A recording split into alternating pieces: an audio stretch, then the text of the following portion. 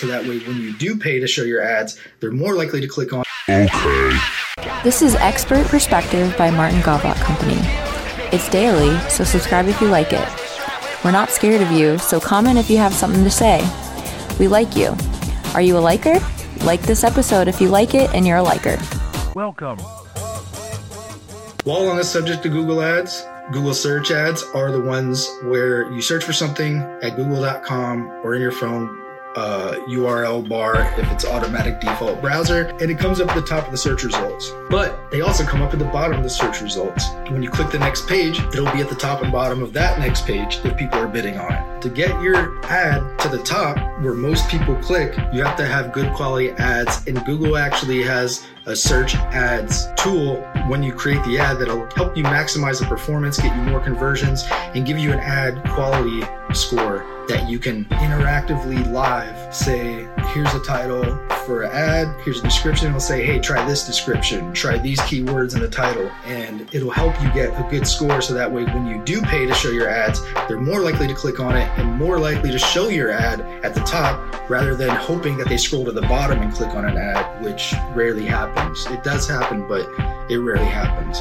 And the last thing I'll say about Google search ads is you can have it so you only pay for click. You can have it so you only pay for a conversion on your website.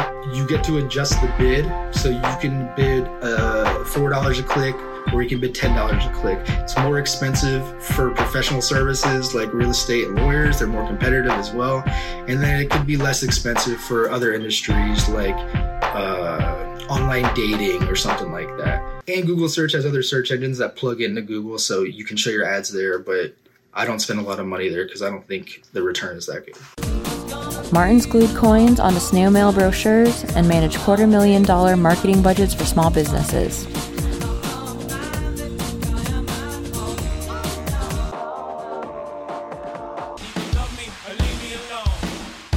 From citrus sellers to surgery centers. He pulls no punches on our website or any of our content when bragging about how to do what we do well. Follow, like, subscribe, or do whatever, wherever you want. We have a podcast, Alexa Flash Briefings, Facebook, TikTok, and all that. And if you decide to partner with us, you know you'll get to relax since we've got that 100% 5-star review and success rate over all the years we've been around. What are you saying there? Martin's glued coins in a snail mail brochure? What does that mean?